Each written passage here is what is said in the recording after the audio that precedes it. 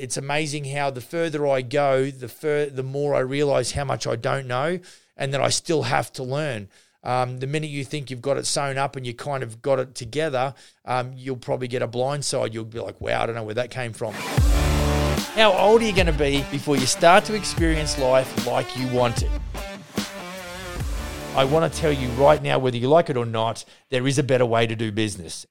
Hi everyone, welcome to the Business for Builders podcast. My name's Max. I'm the CEO at Smith & Sons, and look, today, as usual, we want to bring some value. We want to make sure it's super practical and super helpful, but just some quick housekeeping to get started. Like and subscribe, tick the bell, all that kind of wonderful stuff. And be sure to head across to the Business for Builders Facebook group, Business for Builders VIP Facebook group, that is. And if you're a good sort, I'll let you in. But it's a really great place, for community collaboration and a bit of camaraderie as well as it relates to building a successful contracting or building company. So look, again, in true form, want to give you guys and gals some really good stuff to think about and to consider as you're driving between jobs or as you're on your way to the hardware store, or maybe as you're kicking back, just having a listen. And we really thank our audience and our viewers for hanging with us. We really do, want to make sure that we're sort of bringing to you guys and gals information that you can really implement and get started with, and that'll help you build a successful, strong building company. So today, what I'm going to quickly chat about, I've got 6 points to think about as it relates to, you got to know your limits. And I think, I've seen enough in the building game in over 33 odd years of doing this that, I think we all are like sort of kids. We get started, we have these big eyes and we want to build a monstrous business. And, I've been fortunate enough to have been involved with and been around some pretty successful operators, one of which was the guy I did my apprenticeship with. Big shout out to Philip Usher. And, when I first met him, he'd only just come out of, he was building bridges on golf clubs and today he's building high rises on the Gold Coast. So the guy is just remarkably successful. And, as it relates to, building companies and the stuff that he's doing today is pretty amazing. So, I look at a guy like that and I think, well, not that he gave his limits a second thought, but he was very much a natural. And I think the harder you work, the luckier you get. And so, I think, unfortunately, what we don't understand is that we need to know ourselves, and we've got to maybe understand that patience is a major part of the game. And I think another part of that is to know your own human resource as a person and what it is that you've got to at your disposal to go and build a company. And so, I think as I talk to my general contractors, a lot of them really, they understand that you've either got to stay, a $200,000 to $300,000 business being a one-man band type approach, or you've really got to put together a business infrastructure that consists of the general contractor who might be, the upfront sales, an admin, a project manager and a really good, solid, reliable group around him to do that. So understanding that your emotional quotient, we always talk about IQ or intelligence quotient. What we're talking about is our emotional quotient. It is how you are as a person, how you can really compartmentalize the challenges in your life. And I speak from experience. I've had a few challenges and continue to do so.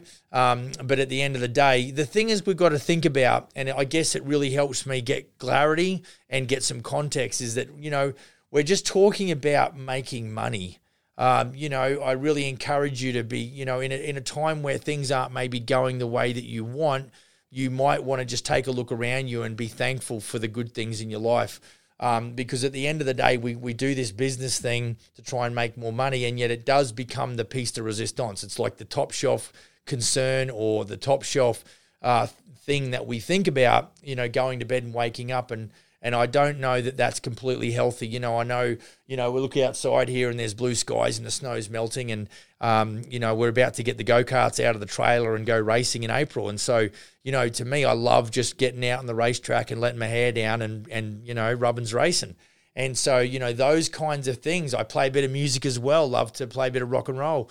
And, I think there's some time, and I've got a great wife and great kids and, good family life and a good support network. And so, if you're not blessed to have those things around you, then I'd encourage you to sort of just find something that you do really lean on, that you can say money can't buy that. Just what we've got to focus on. I think a lot of the time we spend, way too much money that we don't have buying shit that we can't afford to impress people that don't give a rat's ass. And so, I think we've just got to be a little bit more realistic in our approaches and how, we see what, some of the times we look at ourselves and we have this idea of what we need, what we think we need to be, when really sometimes we overstate that. And I think we take a lot of the stuff that actually is important that money can't buy, we take that for granted, and we need to be careful. But, okay, moving right along.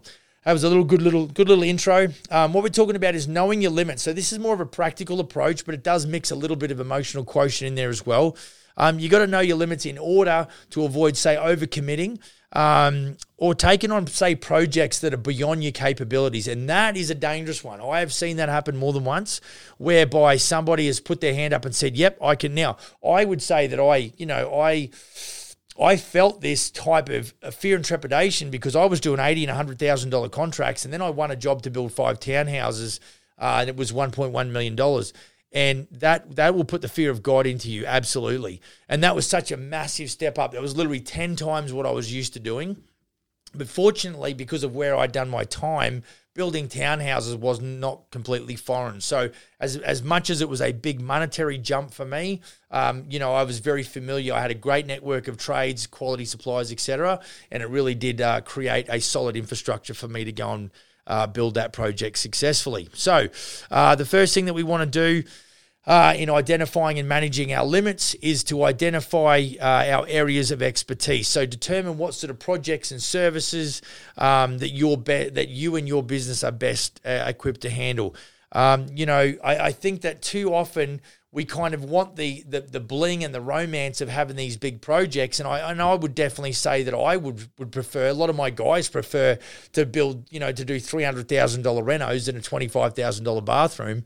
But at the end of the day, actually the one piece of advice that Phil Usher did give me back in the day, I told him, I said I wasn't winning very big jobs. I was doing smaller projects. And he said to me, Max, sometimes the smallest fish are the sweetest.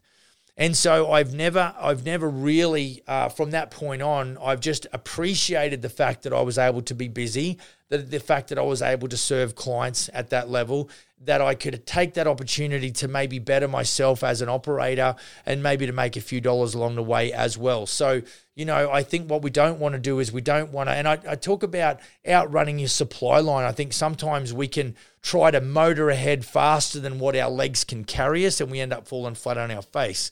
And so I think that comes down to, if you don't identify your areas of expertise, the type of projects and things like that, you can find yourself getting into some seriously hot water, and I've seen it happen. Point number 2, you've got to set realistic project goals. I think you've got to be honest with yourself about your capabilities and your capacity. I've talked about capacity before. I think about the 21-year-old Max versus the 50-year-old Max, and there's a capacity enlargement that has taken place in the last 30 years. Now, I don't feel it, I don't see it, but, I do carry a fair bit of load and a fair bit of stress. And all stress is weight on your back. Essentially, that's what it is. Some of us are set up and have the ability to carry and deal with more stress than others. And it's a very individual game. And that's where self-awareness, again, kicks in. You need to know where your limits are. This is what we're talking about today.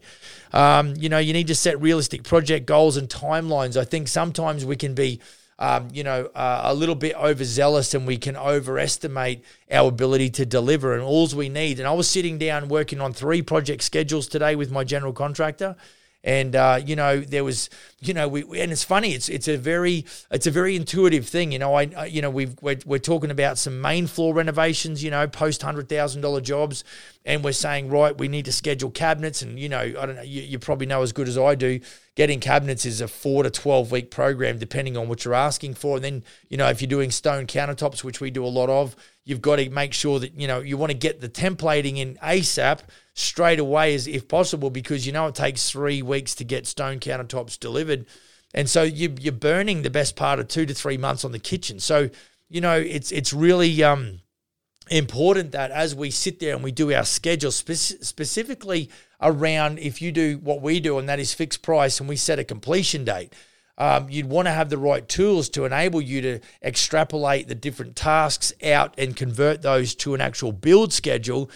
Because if you're just kind of picking a duration, a project duration, then what you're going to find is you're probably going to either maybe overdo it, which is probably not a bad thing, but a lot of the time you're going to undercook it, and all of a sudden you've got clients going, well, you told us you'd be done this in 8 weeks, and we're only really just getting cabinets fitted now. We're never going to be finished this in 8 weeks. So, you've really got to make sure that you set realistic goals, because what happens is you've just created self-inflicted stress, because now you've got clients breathing down your neck.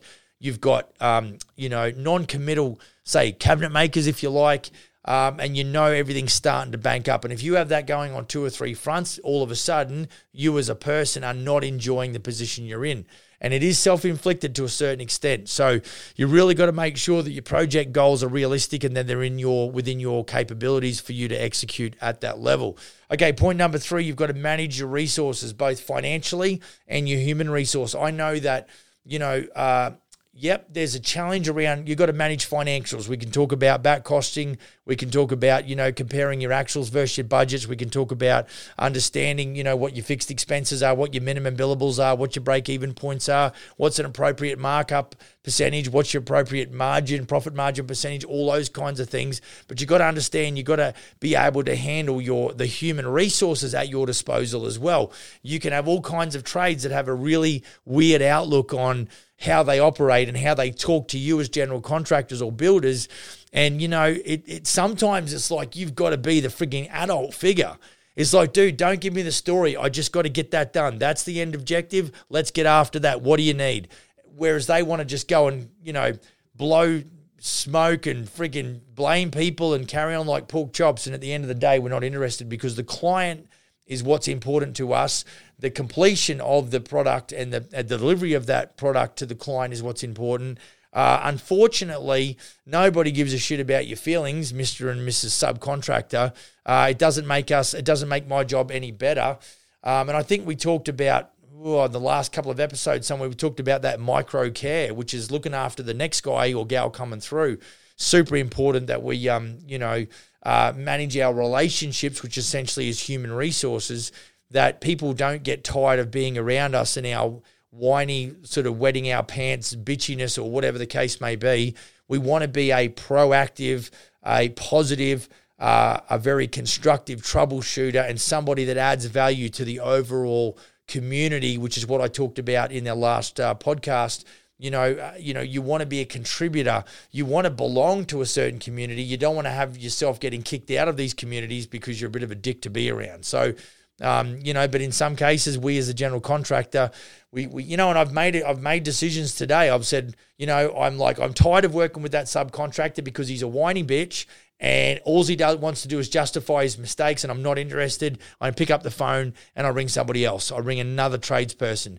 And, that's part of management, hiring and firing. It's got to be done, because what you're trying to do, momentum is hard to get and easy to lose, and nothing guts the momentum within your project delivery than a subcontractor. Matter of fact, I was talking to another one of my guys in Nanaimo saying the same thing. His painter went AWOL. He doesn't know what happened to him. He presented a quote. He agreed to start the job, and then a week later he's gone missing. So maybe he's sitting on a beach because he won lotto. Who knows? But, those kinds of things, you've got to make those decisions fairly quickly. Otherwise, the momentum within your project delivery, and you can lose a week just like that. It just happens so quickly.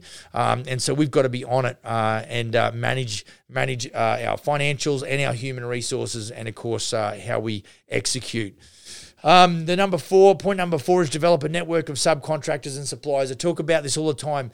You want reliable subcontractors. You want quality suppliers. You just need to have the ability to pick up the phone and get service. Nothing's worth. In this little town, and it is a little town of 40-odd thousand people, you really want, we've got a network of reliable suppliers, and we sometimes have to do a ring around. If we need doors on short notice, sometimes we've got to ring 2 or 3 of those suppliers to figure out who can get us product the quickest. and it's almost like price is fairly comparable. Maybe it's a little bit more expensive, but we need to get it on site because we've got to keep the momentum in the project. That's super important.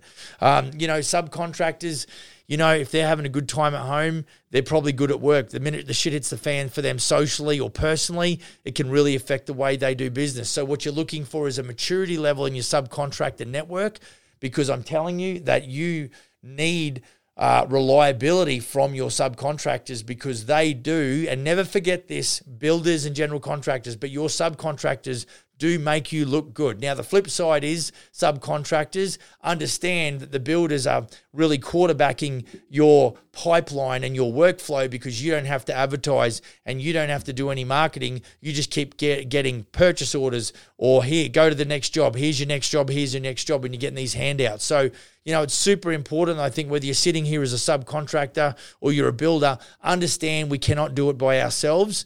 As much as we think we can get back on the tools and, do it better than anybody else, and I concur with that point of view, it's not sustainable, and I think we really need to build that community and that team around us to make it happen, and that consists of a network of subcontractors, reliable subcontractors, and quality suppliers. Point number 5, continuously improve your skills and knowledge. The more you learn, the more you earn. Warren Buffett said that. The better your attitude, the higher the altitude. So, I think that we've got to understand that, like I said, maybe on a recent show or at the beginning of this show, it's amazing how the further I go, the more I realize how much I don't know and that I still have to learn. The minute you think you've got it sewn up and you kind of got it together, you'll probably get a blind side. You'll be like, wow, I don't know where that came from. So, I think we've got to really have a good understanding. We've got to stay up to date with industry trends and technology. We're only looking at software again today, different, ways that we can project manage specifically. Client communication digitally is super important to us at this time, that we're trying to fill that gap because, we know that clients are busy more often than not. Our client base, they're both at work. And so we don't get a chance a lot of the time to interact with them during the day. And so it's really important that we have the ability to give them updates. And of course, we use technology to do that. So obviously, continue improving your skills.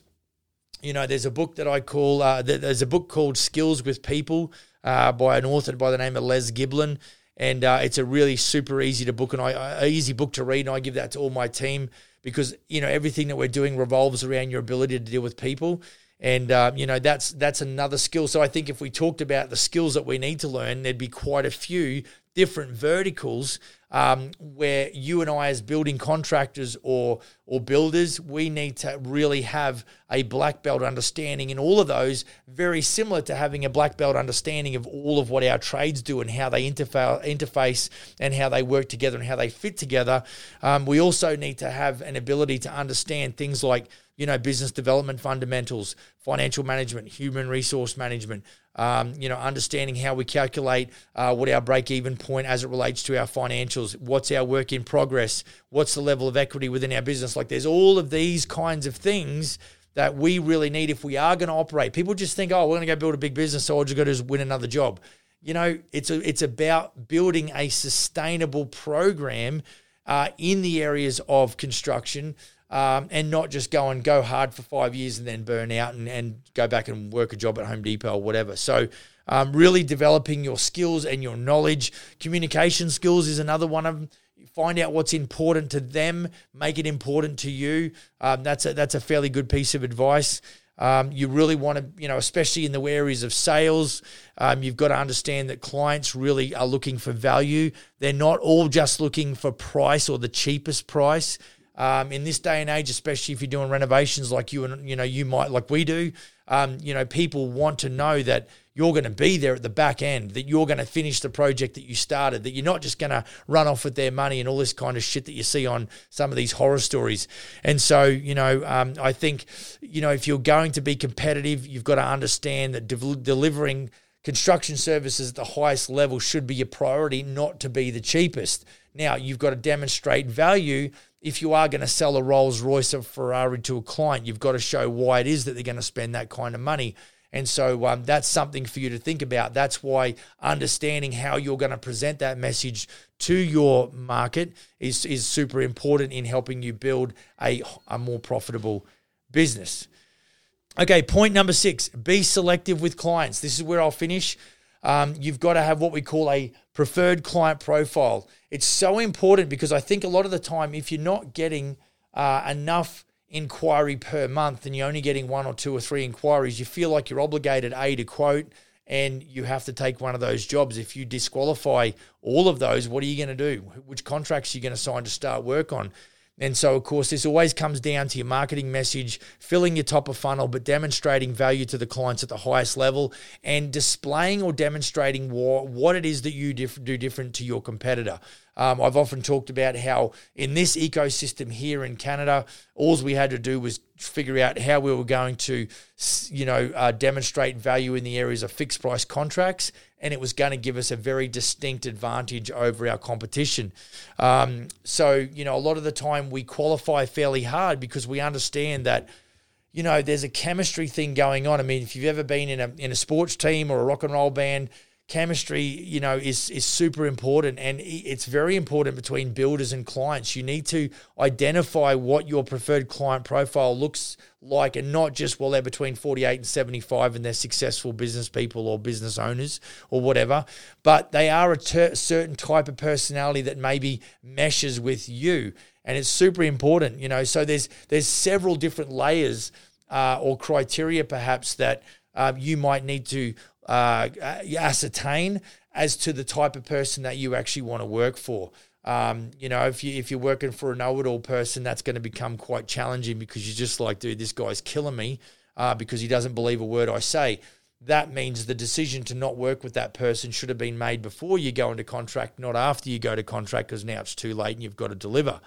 So, what we're trying to do is minimize the friction. Friction creates heat and it creates drag, neither of which are good for business.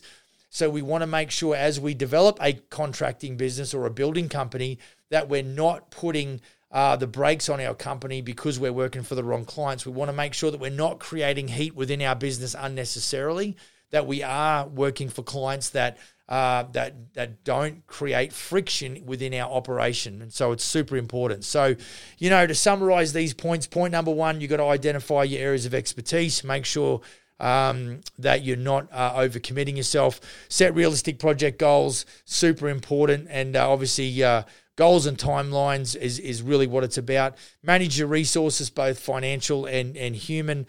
Develop a network of reliable subcontractors and quality suppliers. That goes without saying. You've got to make sure you're improving or continuously improving your skills and knowledge. Be selective with clients. And, all of these will help you build a successful and a sustainable contracting business. If you've got any questions or queries or concerns, be sure to hit me up on email, max@businessforbuilders.ca. Shoot across to the Business for Builders VIP Facebook group. If you're a good sort, hit the join button. I'll let you in. And we'll do some more under the hood stuff there, which, hopefully will help you out. And, if you got anything on your mind, just let me know in the comments, and we can we'll do our best to return, serve, and help you out wherever we can. Go build a kick-ass business. See you on the next episode. Cheers.